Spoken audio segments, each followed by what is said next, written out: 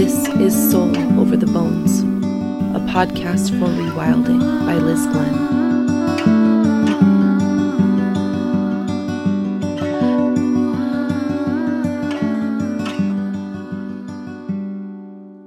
I first learned about hierophany from Catherine May's book Enchantment, a term which can be defined as humans making the ordinary divine. In case you couldn't tell, it is a Greek word from the Greek hieros, which means sacred or holy, and phanon, to reveal or bring to light. When you put these terms together, literally it is bringing to light what is sacred, or making sacred what you notice or what has been brought to light. Mircea Eliade was a philosopher and historian of religion at the University of Chicago who lived between 1907 and 1986. He expressed that religion originates from an irreducible experience of the sacred, common to most human beings. This experience seeks to find its outward cultural expression in myths and rituals, which become the communal gateways to connecting with the transcendent reality. Basically, the sacred that we perceive within us become outward expressions through myths and rituals that we as a collective, as a society, accept as the transcendent reality. Humans are meaning makers. We create symbols and intuit signs. We draw parallels and make stories.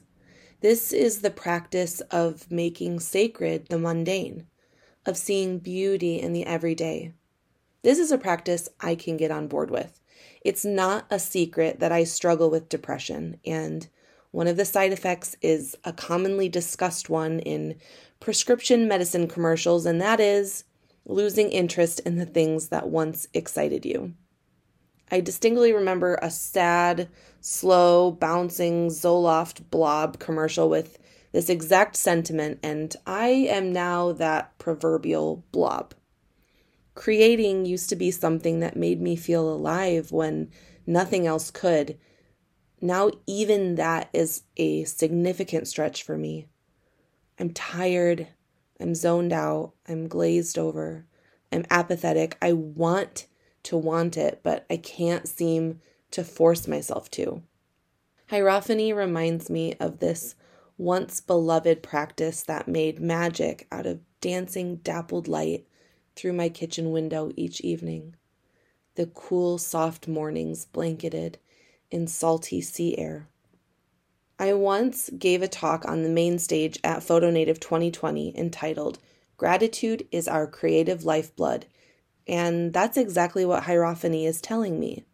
Through the practice of noticing, of getting excited over or feeling deeply satisfied about something, I then want to create within that vein of surging flow. Not much makes me feel alive like the simple things, and it's not just the experiencing of these simple things. Chamomile, willow branches, light dazzled on water, a dancing fire, but the meaning I add to it. A river becomes a symbol of change. A mountain, a symbol of persistence. A tree, a story of rootedness. A parrot, the enigma of cheeky revolt. A wolf, the poster child of the wild. Archetypes work in this way. We create stories about what we perceive, patterns we've beheld, and use it as a sort of classification. A person who exhibits self-control and mastery could be described as a warrior, which is an archetype. A person who has an appetite for sensuality could be described as a lover. We label because it helps us understand, but we also have to remember that it can limit our multifaceted nature by oversimplifying, by making us only one thing when we are all, constantly, everything. Ultimately, understanding archetypes ties together common threads, helping us to better relate to others. The purpose of archetypes, as defined by StudioBinder.com, says These archetypal patterns are universal and repeated ideas or symbols that unite the people of the world across time and space. We often focus on things that make us different from one another, but these patterns remind us that there's an innateness of the human condition that makes us the same. Hierophany is not only seeking meaning for ourselves, but seeking connection with others, just like archetypes.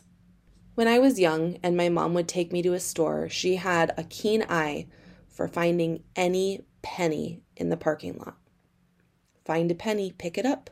All the day you'll have good luck, she'd chime as she stashed it away into her pocket. Found coins later took on a new meaning when I took Darcy Benincosa's Self-Made Mastermind and was taught how to change my mindset around money. Pennies that were once practically useless to me now remind me of the inherent abundance I'm surrounded by. Abundance follows me wherever I go, I now chime to my daughter when I find stray coins. When my ex-husband's father passed away, I sent everything I scrolled past about death to my sister-in-law. One was a graphic showing reminders that you're being visited by loved ones who have passed away. Cardinals, rainbows, feathers, butterflies, all become sacred tokens, imbued with meaning beyond their everyday form. I don't know that Gary took the form of an eagle when he died, but I definitely think of him whenever I see a bald eagle swoop down to grab its prey. Directly after my grandpa's funeral, we stopped into a crystal shop. All these tumbled rocks in an array of shapes and colors resting in their respective bowls, accompanied by a description of what each of them can do to heal you. I don't know if I fully believe it, as I'm skeptical of everything, but it makes me feel good to attach meaning to a little stone and carry it around, believing that it can heal some part of me. At the very least, it draws my attention to that corner of my life that could use a little love, where I can heal it with the powers of a stone or otherwise. Giving meaning to symbols might just be a human's way of attaching meaning to something that is otherwise commonplace, but it can also be a poetic lifeline that weaves meaning throughout the perceiver's life. In the major arcana of tarot, there's a card called the Hierophant, a pope-looking masculine figure opposite the high priestess. This card represents establishing tradition in the way that it encourages us to look into the rituals we currently practice rather than adhering to the traditions we've been taught. There is a correct order or pattern the cards are laid out in a similar way that a playing card deck has an order from ace, king, queen, jack, 10, 9, 8, etc. There's an order that tarot cards are read in or placed in that tells you exactly where you're at in your journey according to the card that you pick. It tells you something meaningful about your life. The Hierophant is after the Emperor and before the Lover's card. In the major arcana, the first card we start in is card 0, the Fool. And this is essentially a blank slate where we're born, where we start our journey. Next, cards 1 through 4 are the Magician, the High Priestess, the Empress, the Emperor, and card 5 is the Hierophant. So in the first 4 cards, we're in the part of our life's journey where we're self or inward focused. Imagine a newborn through young childhood. But once we reach card 5, the Hierophant, we're turning outward now, and it's the part of our life's journey where we start connecting with people and the world around us. 5 is a number of contraction, so it's an uncomfortable growing period where, in the case of this card, the 5th in the major arcana, we're learning how to break cycles and forge a new path in our own lives and belief systems. It's like leaving the nest and striking out on our own. An example of this as far as hierophany goes and how this relates is that instead of accepting a sign or symbol for what it's traditionally been accepted as, we create our own meanings. We find our own new signs and symbols. We adopt rituals and tailor them to our own needs and find our own meanings within them instead of accepting at face value what we've inherited. I relied super heavily on Jacqueline Kitzman's Awakened Tarot podcast for learning these things, and I am far from understanding it perfectly. So if you want to know more, that is my recommended source. John O'Donohue's book, Beauty, The Invisible Embrace, is almost exclusively predicated on the idea of hierophany, if only peripherally. It's a dedication to the art of observance of the fleeting beauty every day surrounding you, the plain waiting to become magic. In this book, he quotes poet Rainer Maria Rilke to drive this point home. Rilke said, "Perhaps we are here in order to say house, bridge, fountain, gate, pitcher, fruit tree, window, to say them more intensely than the things themselves ever dreamed of existing." It feels a little more than trite to say that humans are the ones who give meaning to things, that a thing was once plain, ordinary, without story until we came along and saw magic in it. A thing can be magical all on its own just for existing, and yet aren't we the only species truly capable of transforming the mundane into something extraordinary? I don't see this as something worthy of bragging rights so much as a gift that should be our North Star. Since we are the only ones capable of projecting meaning the way we often so poetically do, maybe that is not just our gift, but our responsibility to continue to do so. In our society, if you have a talent that nobody else does, it's seen as your purpose to fully cultivate it. If nobody else can do the things you do, it does more than just set you apart. Alternatively, unless you're receptive to the beauty around you, there's no hope for you to translate any kind of magic into anything. I spent years living in the same place I'm at now and never saw anything other than a vast expanse of nothing most days. Now that I'm back, I see a place brimming with constant renewal of fresh gifts. Time away might have been the medicine I needed to properly see.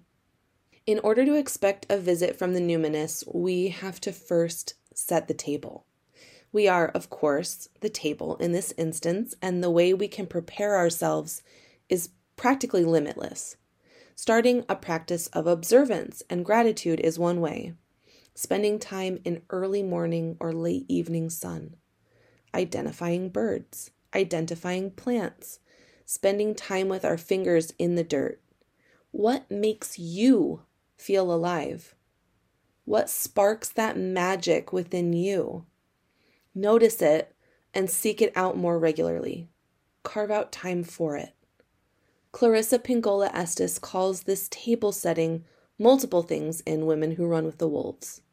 A door, for one, saying, "I'll tell you right now, the doors to the world of the wild self are few but precious. If you have a deep scar, that is a door. If you have an old story, that is a door. If you love the sky and the water so much you almost cannot bear it, that is a door. If you yearn for a deeper life, a full life, a sane life, that is a door." She also describes it as the Rio Abajo Rio, the river beneath the river, saying, "Each woman has potential access to the Rio Abajo Rio, this river beneath the river. She arrives there through deep meditation, dance, writing, painting, prayer making, singing, drumming, active imagination, or any activity which requires an intense altered consciousness. She arrives there by deeply creative acts, through intentional solitude, and by practice of any of the arts." She also calls this singing over the bones when she says, "People do meditation to find psychic alignment. That's why people do psychotherapy and analysis. That's why people analyze their dreams and make art. That is why some contemplate tarot cards, cast I Ching, dance, drum, make theater, pry out the poem, and fire up their prayers. That's why we do all the things we do. It is the work of gathering all the bones together. Then we must sit at the fire and think about which song we will use to sing over the bones, which creation hymn, which recreation hymn, and the truths we tell will make the song.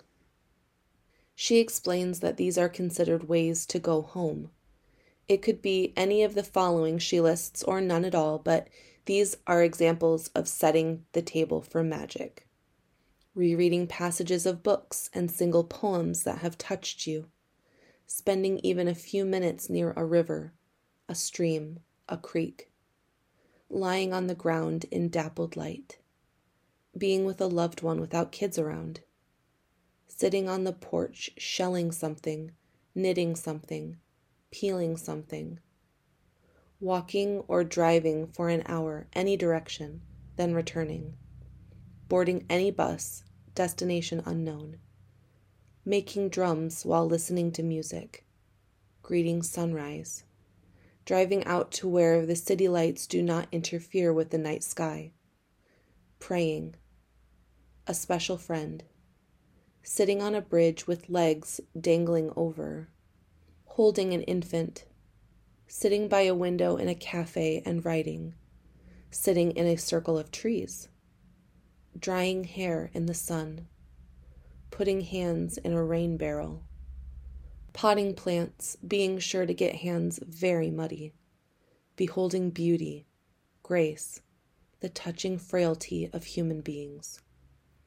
Sometimes feeling creative or seeing the magic of the everyday can often feel like what came first, the chicken or the egg? Is it in the doing that we are inspired, or do we receive inspiration that motivates us to do? I think it can happen either way, but I often feel like inspiration only truly visits once you are in the process already of doing. So whatever this table setting looks like to you, I encourage you to figure it out and then do it. Welcome Hierophany into your life and allow yourself to be transformed. Allow that transformation to reverberate out from you into those you're surrounded by, into your corner of the world. Allow it into your home, your art, your relationships, your heart. Talk next time.